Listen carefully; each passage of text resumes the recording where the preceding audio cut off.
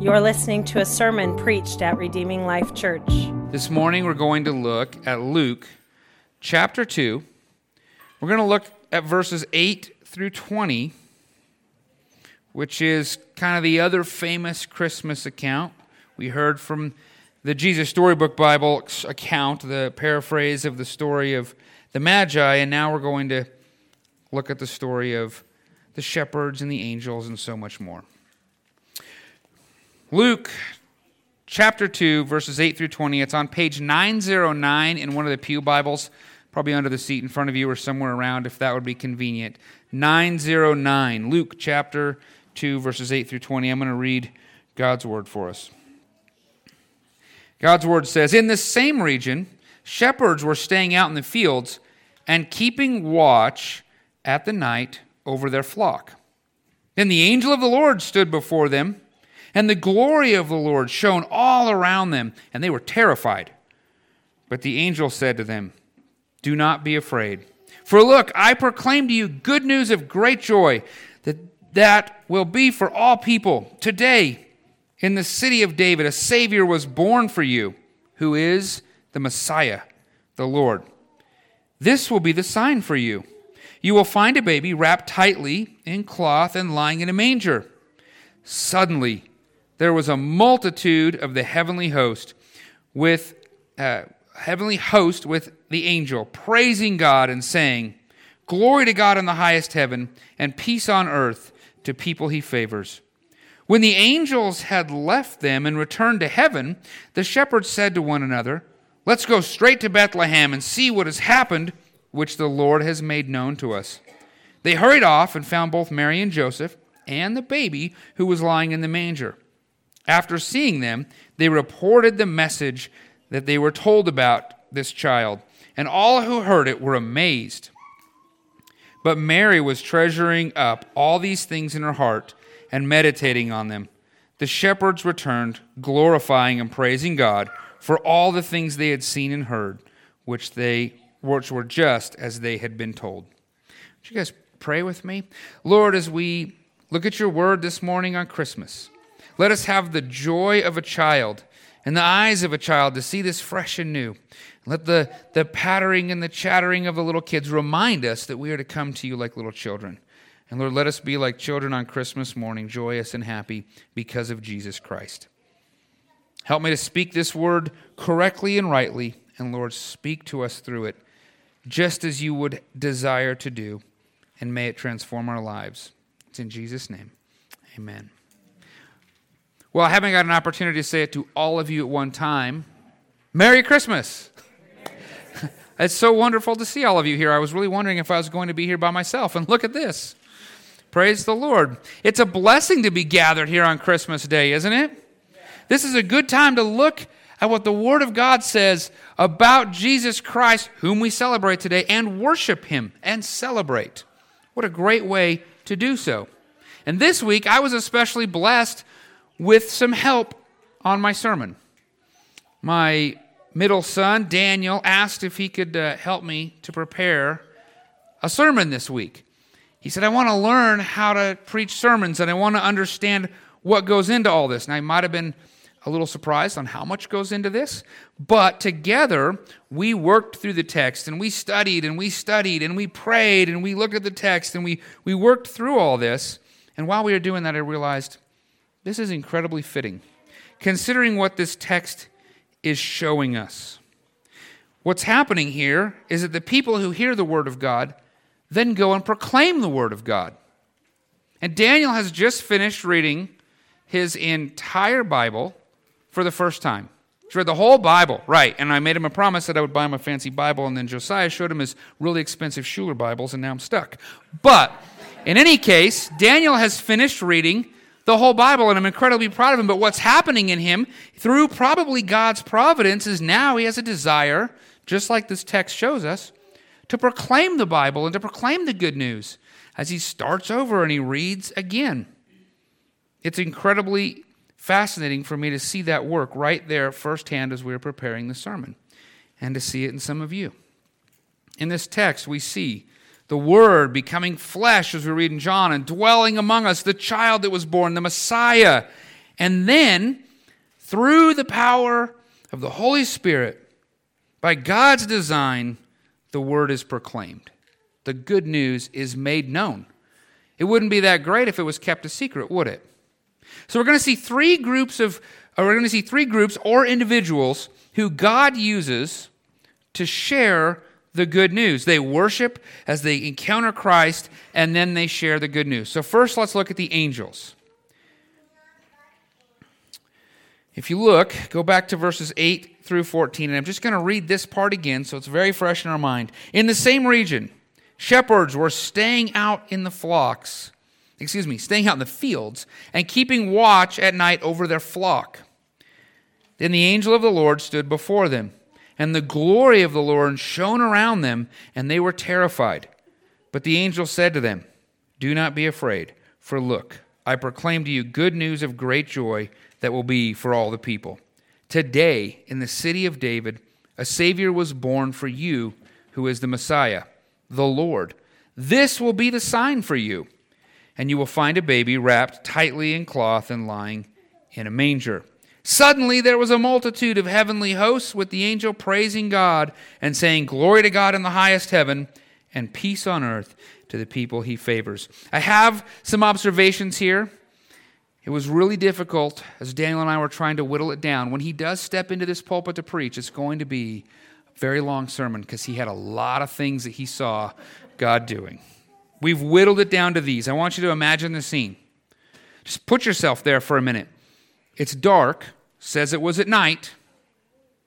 The only light for miles, if there was one, was the campfire. Maybe starlight, maybe moonlight, but they didn't have flashlights, electric lights. They didn't have all the lights flooding over from Bethlehem. They didn't have that kind of, it's dark. Right? And then suddenly, an angel appears. Now, I imagine him in the sky, but I kind of think by the reading he was on the ground, but he didn't just come strolling up from a distance. It wasn't like a glowing glory of God angel was really far off, and they're saying, "What is that?" And he's getting closer and closer and closer, and they had time to prepare. Pow! An angel. Holy smokes. And the glory of the Lord is shining all around them. Suddenly. And it says they were terrified. Now, obviously, having an angel show up like that, a glowing, glorious angel would be enough to make any of us pee our pants. But their fear ran much, much deeper than that. In most accounts in the Bible, when someone is visited by an angel or they encounter the glory of God, the response is a sense of profound fear and reverent worship. It's overwhelming. In Luke 1:2, the same book, Zechariah sees this angel. It says, when Zechariah saw the angel, he was terrified and overcome with fear. When Isaiah saw the glory of God in Isaiah 6:5, he said, and this was his response to the glory of God, "Woe is me, for I am ruined because I am a man of unclean lips and live among a people of unclean lips, and because my eyes see the King, the Lord of armies." Just seeing the glory of God, knowing his sin, knowing the sinful people and the culture in which he lives, and knowing how much he does not deserve to be in the presence of God was enough to bring him to great fear, to say, "I'm undone, I'm ruined." It is a terrifying reality for sinful, carnal men and women to encounter a holy God. And not because it's just scary. It's not because God is scary, but it's because sin is scary. And in that kind of light, our sin has no place to escape or be hidden. It's exposed. And we see the reality of who we are in the presence of a holy God. And we suddenly feel a sense of smallness and a feeling that we should be separated as far as the east is from the west, away from this great holy God. "I deserve not to be in your presence. Cast me away." I often meet people, some were you, and yet here you are, who say, "Oh, I couldn't come to church. I'm too sinful to be in a church building." By the way, it's just brick and sheetrock, but yet people feel like they can't come into the presence of holy things. We understand that feeling, don't we? Sometimes we might have that feeling. I don't know. I have the blessing and the curse. Week in and week out, and Josiah has this as well, as he's going to be preaching for the next 5 weeks while I'm on sabbatical, to step into the pulpit and feel like, I don't know. There's a sense of sacred trust here. I don't know if I'm worthy. I don't know if I can do this. I don't belong here. So pastors feel that same thing. We understand the feeling, don't we? The terrified feeling and the reality that I'm a sinner before a holy God. And yet, that's the feeling God would expect us to feel if not for the covering of the blood of Jesus. It is only by Jesus' death, burial, and resurrection, his bestowing upon us his righteousness, that we can come into and encounter God. It's that exchange, our sins for his righteousness. So the shepherds, when they encountered the holiness of this angel, were afraid. However, the angel calmed their fears immediately, didn't he? It was the first thing they said. Look at Luke 2:10. The angel said, "Don't be afraid." Oh, really? Why is that? He said, "For look, I proclaim to you good news of great joy that will be for all people." The shepherds should have been terrified, but the good news was the reason for having no fear. That message was the reason they could be calmed, that they could realize there was hope, and that is good news. So how could they know for sure? An angel shows up, an angel proclaims something, right? And we hear stories, people make these claims all the time, angels and aliens and this, that, and the other thing. How could they know this wasn't kind of some who knows what? Well, it goes on. The angel gave them a sign. He said, "Let me show you that I'm telling you the truth." Luke 2:12. "This will be the sign for you. This will be the proof that what I say to you is true." The angel says, "You will find a baby wrapped tightly in cloth and lying in a manger." Now, I'm guessing if they were to go to Bethlehem to see if this sign were true, which they did do, it wouldn't be too tough to find at least 2 or 3 babies wrapped tightly in cloth. But to find a baby lying in a horse's food trough? What are the chances of that? I bet you couldn't find a single baby today anywhere in this city lying in a food trough. That's a sign, right? What are the unlikely possibilities that they could be told that and then go find that? There's no way. Come to think of it, why in the world would a baby be lying in a food trough? A manger. Now, we don't think of a manger like that. We don't call it a manger anymore, do we? But that's what it is. It's a food trough for animals. Why would a baby be put in a food trough? And actually, didn't they say, the angels told the shepherds, right, that this is the Lord. This is the Messiah, the one they've been waiting for hundreds and hundreds of years, the coming king that would free them. And what in the world?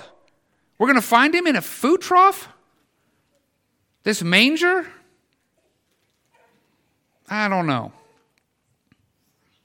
But the shepherds heard the message and said, "Let's go see. Let's go see if the sign is true." And then a multitude of angels shows up, singing, "Glory to God in the highest heaven, and peace on earth to the people he favors."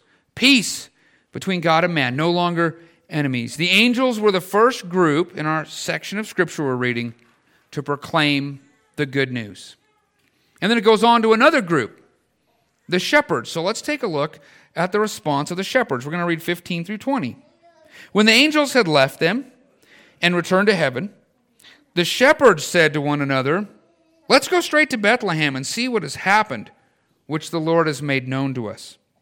They hurried off and found Mary and Joseph and the baby who was lying in a manger." How about that? After seeing them, they reported the message they were told about this child. And all who heard it were amazed at what the shepherds said to them. But Mary was treasuring up all these things in her heart and meditating on them. The shepherds returned, glorifying and praising God for all the things they had seen and heard, which were just as they had been told. They found a baby lying in a manger. How about that? Those angels were telling the truth. I guess if they were telling the truth about the manger, maybe they're telling the truth about everything else they had to say too. What a sign. Now notice what the shepherds did upon hearing this good news. Verse 15 says, they went straight away. Verse 16 said they hurried off. Those aren't just fluff words put in there on accident. They're in there for a reason. They wasted no time. They didn't veer off to the right, veer off to, hey, while we're headed there, we're passing by my house. Can we swing in and get some Pringles? Road food? No. They went. Nothing was going to distract them from going to see this thing they had heard about. Nothing was going to stop them. Now, hold on a second. Weren't they tasked to watch over the flock? Now, here's why reading the Bible is so important. Up until literally this week, I believe that all these shepherds were out there each watching their own flocks.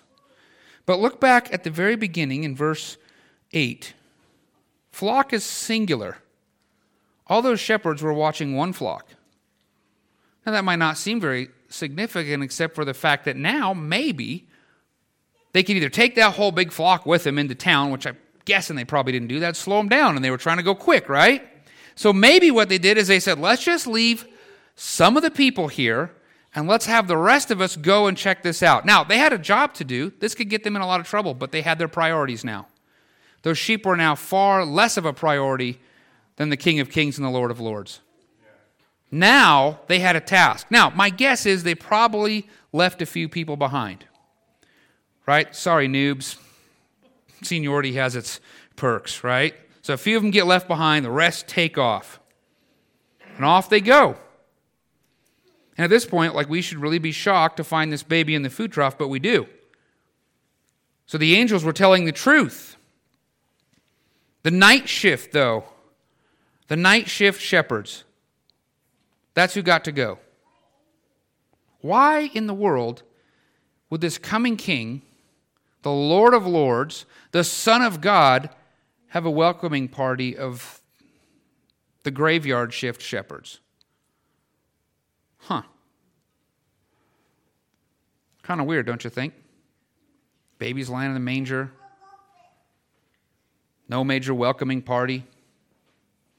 Mary and Joseph were 75 miles away from home.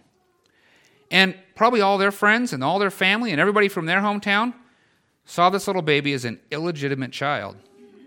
There was nobody coming from Nazareth to say hi. Nobody to bring a meal train. Nobody to celebrate the coming of this baby from their hometown. It doesn't seem like they had any family or friends in Bethlehem, or they probably would have had a place to stay. They wouldn't have their baby lying in a manger. They had little to nothing. And yet God brought a welcoming party, didn't he? And he brought them from a really humble people. I think because God has a special place in his heart for worship that comes from the least likely people in the least likely places. God loves the underdog. God loves the least likely. God loves the graveyard shift shepherds. He loves the bag of weirdos and all of us who come to him in the most least likely ways and proclaim that he is Lord and worship him. God also loves shepherds, doesn't he? He loves shepherds. David was a shepherd. There's all kinds of shepherds throughout the history here. I think the shepherd is God's favorite illustration for Jesus as the good shepherd. That comes up over and over and over again. So why not go grab those night shift shepherds and say, we love shepherds so much as an illustration. Let's have them be the first to see this baby Jesus and welcome him and embrace him. And they found the baby in the manger. I mean, how about that? The shepherds told Joseph and Mary about the message, which that had to have been kind of cool for them. Whoa. Here we thought we were really down and out, and, I'm a guy, I understand providing for my family. I bet Joseph was feeling lousy. I don't even have a place for my new baby. It's his first night. It's his first Christmas, and all I have is this manger for him. And yet God is providing, and God is bringing this wonderful picture of who this baby is with this wonderful message, the one that Mary treasured up in her heart. It also says they told anyone who would listen. And it says, all who heard were amazed. They were amazed. So these shepherds heard the message of God. And they went and they saw that it was true. And then what did they do? They told anybody and everybody they could get a hold of and said, you got to hear about this story. And all that heard were amazed, and then they also worshiped. Verse 20 says, the shepherds returned, glorifying and praising God for all the things they had seen and heard. They were just as they had been told. So the word of God has entered the world in the most humble circumstances, with kind of this really humble welcoming party, because God wants the good news to be proclaimed to all the world. So we have the angels and we have the shepherds. And we have one more individual that serves as a messenger. I know what most of you are thinking right now. It's probably not what you're thinking. We're not going to talk about Mary. Who's the other messenger in the story? It's Luke. You realize that? Flip over one chapter. Go to Luke 1, 1 through 4. I'm going to read it for us. It says, many have undertaken to compile a narrative about the events that have been fulfilled among us, just as the original eyewitnesses and servants of the word handed them down to us. It also seemed good for me, since I have carefully investigated everything from the very first, to write to you an orderly sequence, most honorable Theophilus, so that you may know the certainty of the things about which you have been instructed. Luke heard the good news, and he heard it from other people, and it says carefully investigated these things. He probably thought about it, meditated on them, and said, I want to know Jesus. And then he went and said, I'm going to look into this even more. I'm going to talk to the eyewitnesses, and I'm going to write it down. I suspect he didn't delay. He didn't put it off. He was a physician, and yet this took precedent. He left his practice over there to chase after Jesus and tell others. Upon his careful investigation, talking to the eyewitnesses, some of whom may have been those shepherds, he might have tracked some of them down. He said, I'm going to share and proclaim this good news. Now, in this case, he told Theophilus. Okay, we have the original audience written right here, Theophilus. And there are some that say, oh, that's just all Christians, because Theophilus means loved by God, or it could mean the one who loves God. But let's not make a mistake that this is to all Christians, because he also uses a title, O most honorable or most excellent Theophilus. He's using a title of some kind of possible high rank or nobility or wealth. This Theophilus needed to hear the story, and it's possible that this Theophilus is the one who funded the account. So Luke is telling an individual named Theophilus, but by the very hand of God and the providence of God, he's telling us. We're literally reading the words of one who heard the account. He heard the good news of the gospel. It impacted him so greatly that he felt the need to write this down to another. And now, in fact, his faithfulness in proclaiming the gospel is going out to the whole world. All who can hear this gospel. Now, it's not gone through everywhere yet. There are places who do not have the word of God. God is sending his people, but we get to hear. So Luke is proclaiming, just like the angels and just like the shepherds, and we get to be the recipients of it. Luke had someone in mind, Theophilus. Who specifically do you have in mind to tell the good news of Jesus Christ? If you've heard it, if you're responding to it, who are you going to tell it to? And who are you discipling? This seems like a discipleship act. You've heard this, Theophilus, but I want to make sure you can know with certainty that which you have been instructed. That's discipleship. Luke is proclaiming the gospel, and he's discipling.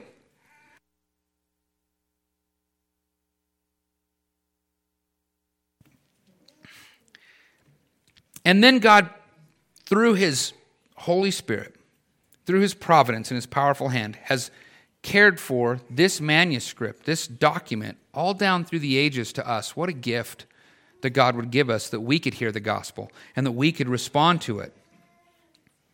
Isn't that amazing? And he goes on to express that Jesus is the Savior, the one who brings peace, the one who would make way for us to have peace with God, that we could be saved because he would go to a sinner's cross and take our sins that we deserved. He would be laid in a cross or in a tomb dead and raise again on the third day. Now, what we have, I tell you, is better than what the shepherds had from the angels. Most of you are like, oh, I just wish I could get a sign like the angel. Oh, I'm never going to forget that. And yet, you don't have to worry about forgetting the book of Luke. You can go to this every single day. It's written down for you. The shepherds had to keep going. Oh, you remember when? Man, did we get that right? Do you got it? Do you remember this? No, you don't have to do that. You can plumb the depths of God's word every single day because God has seen fit for you to have a record those shepherds didn't have. What a blessing. We have it better than they had it. And the writing itself is a sign for you. Verse 4 in that first chapter says, so that you may know the certainty of the things about which you have been instructed. If you've heard the gospel, you have this sign that you will continue to learn and grow. And if you start to read through this, and if you start to work through it, you will grow. You will be transformed into the image of God, and that for you is a sign that you will be instructed in the things you've been told, and it's a blessing. It's a blessing. So I just want to ask, when was the last time you read Luke's gospel? When was the last time? Have you ever read it in one setting? I want to encourage that maybe at some point, it takes about 3.5 to 4 hours, you set yourself some time. Make up a good tea or coffee, and you read the Gospel of Luke in a single setting. I mean, it's okay if you make room for bathroom breaks and things, but I know you can do this because we set more than that amount of time aside for TV binging, don't we? I think it would really be a great blessing to you, and I think that you would be instructed and grown in the things that you have heard. What we've seen is that the angels shared to the shepherds, and the shepherds shared to all who would hear, and Luke shared even into the ages to us. The revelation of God, the Word, became human, and God ensured that the good news would be announced to the world through His people, through those who prepare sermons, through those who do Bible studies, through those who just tell coworkers, through those who share Bibles or translate into other languages. God has this in mind, and we're hearing this gospel this morning. Christmas morning. All of you in here, all of you watching online, you're hearing this message. And if you're in here with us this morning, which there's a lot of you in here, praise the Lord. If you're in here this morning and you're not a follower of Jesus, or if you're watching live or recording and you don't know Jesus Christ, you don't call yourself a Christian, you don't follow Him, you have reason to be afraid. You have very serious reason to be afraid. We all stand condemned before a holy God. We're all sinners that should be cast out of His presence. And yet, the message says, fear not. There is good news. You have no reason to be afraid if you would simply turn and realize that Jesus is Lord. Give yourself over to that, and He will give you His righteousness, that you can be no longer an enemy of God, but a friend, adopted to be His child, in His presence, to celebrate and to worship Him. I want to encourage that you do that. If you are in here and that's something you've never gone through, please come talk with us. It's Christmas. Jesus came for a reason. Maybe He came for you. Please, come chat with us. We'll wait right here after the service. Make an appointment. But most of you in here, I know, profess faith in Jesus Christ. You come and you worship Him. You're excited to put your gold coins in the offering plate or to tell others or to serve others. So therefore, let us learn a lesson from the angels and from the shepherds and from Luke. Let us hear the message and let us worship Jesus, and let us tell everyone the good news of Jesus Christ. He's come, and He brings peace. We've heard it this morning. So now my challenge to you is, who are you going to tell? Let's pray. Lord, I thank You so much for Luke's gospel that tells us of the account of the angels and the account of the shepherds, but more importantly, above all, it tells us about our Savior, Jesus Christ, who would die for us, who would raise from the dead as the first for us, that we would raise with him and dwell with him forever. I thank you, Lord, that you would proclaim this good news to us. And Lord, I know there are many around the world who have not had the opportunity to hear it. So Lord, open doors, send missionaries, fund missionaries, and Lord, may it be that some of them come from right here in this room to go to the ends of the earth to proclaim the good news of Jesus Christ. Lord, for those who don't know you on Christmas morning, it's my humble prayer, Lord, that they would have reason not to fear because they meet you today on this side of eternity and can worship you and can proclaim with us and, Lord, can enjoy you forever as truly the gift of Christmas. God, we thank you so much. And, Lord, may we be ever mindful throughout this day and even all our days forward of how significant truly you are, that you would enter into humanity as our Savior. It's in Jesus' name I pray. Amen. We'd love to have you as our guest. For more information, visit redeeminglifeutah.org.